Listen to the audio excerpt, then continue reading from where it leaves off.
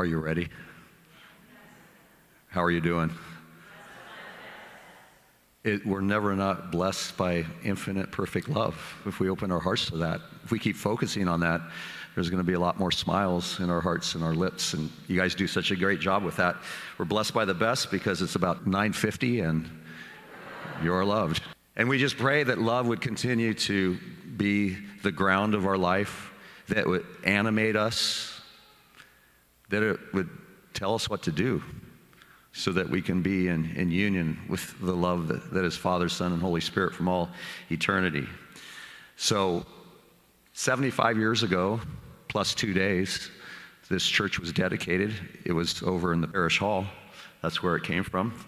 And in 1964, the year I was born, this church began here where we sit presently. So I think about all those wondrous years of God's grace working and healing and forgiving and protecting and showing the way.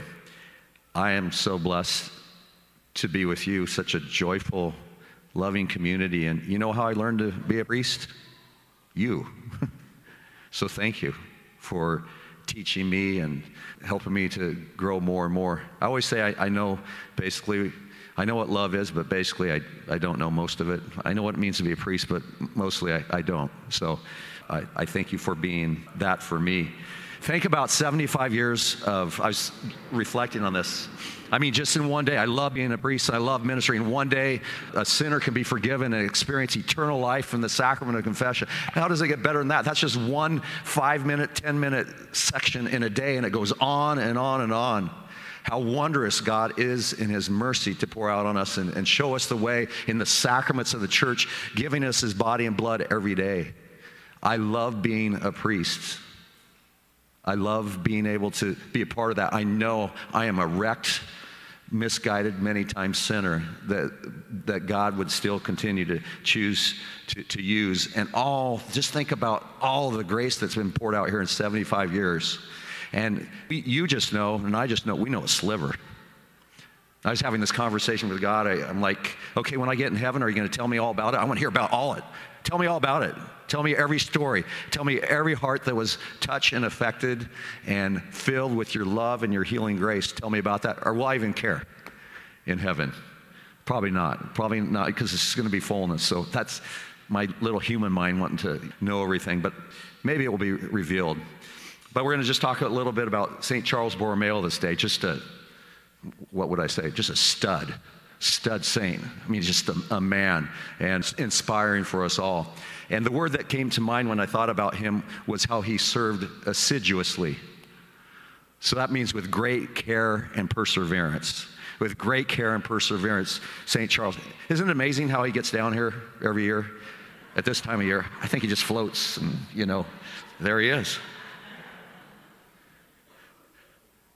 I hope you're my friend and, I didn't offend you, St. Charles.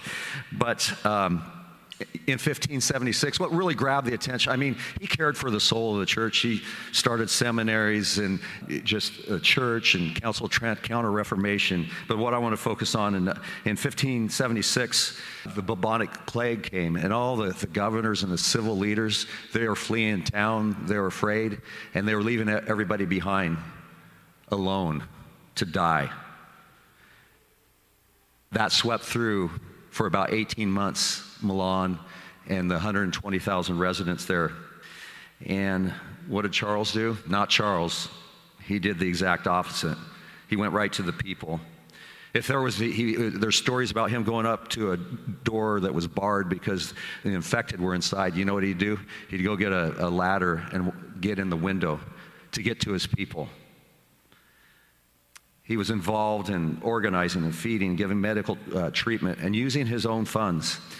Actually, Charles was born into a lot of wealth and prestige and nobility, and he disowned that life. He disowned that life of luxury and pleasure and nobility for the sake of the gospel. And he was providing for all those that were suffering from the plague. He took out loans that would take several years to pay back. He begged, especially the rich cardinals in Rome, for money. He organized collections to help sustain the city. They say at the height of it, he was trying to feed 60 to 70,000 people a day during this, 60 to 70,000. He gave permission to all of his priests, some of who fled, some of them who really galvanized and were with him. He gave his priests to hear confessions and give communion and baptize in the streets, wherever it was. That's what he wanted to be done, so that they would have that life as they were going through and suffering and dying. He went right to the people in their need. He had the bells rang 7 times a day for the city to pray for an end to the plague and to protect the people. Even when some priests were leaving, Charles went right into the center of disease and death. I quote St. Charles Borromeo, "We have only one life, and we should spend it for Jesus and souls." Every day he went to the sick. He went to the peripheries, as Pope Francis has talked out so much about. Those that were pushed outside the city in these tents and shacks that were made for them. They were pushed out the city, left alone to die. Pierre Mignot, who is responsible for this picture, this French artist, talks about that, and this might be quite possibly one of those places of wooden or straw huts that were set up for those who were dying. It was called the Lazarette, and that was for the people, to care for the people. But they were literally outside the walls for the sick and dying. And here we see, you can look up at, I'm going to kind of explain what he's doing here, but we see St. Charles placing the host on the lips of a sick woman. And in a sense, the whole painting rests and comes from this and is supported by this and pivots on this charity that he demonstrated and he encouraged others to have for each other. He has a scarlet robe. That means that he was a cardinal, but even more than being a cardinal, he was unconcerned for his own safety, forsaking himself, ready to die as a martyr to bring God to his people.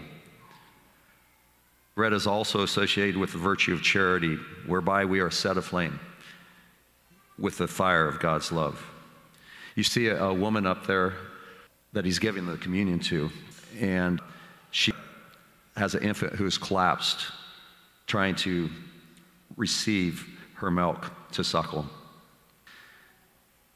In Catholic iconography, invariably a mother is feeding 1 or 2 or 3 children as a symbol of charity par excellence, the image of giving oneself. Thank you, moms. In his work, Mignot suggests that as human charity is dried up, St. Charles arrived bearing the greatest gift of love, the body of Christ. Note the images of reverence around the body of Christ. There's a man holding a cloth under the host. There's a Barnabite priest praying quietly, flanked by 2 acolytes bearing candles. There's a young man holding the bell to alert the beholder to the real presence. There's heavenly cherubs raining down graces on the scene. The God-man.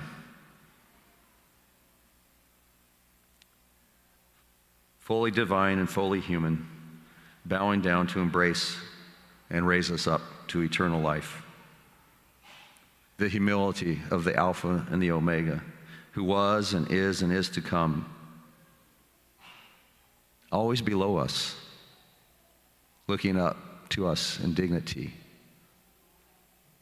The God of the universe, below us in humility, lifting us up,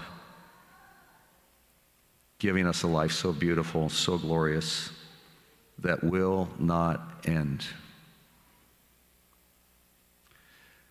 This, my friends, is the adoration of charity that we are called to.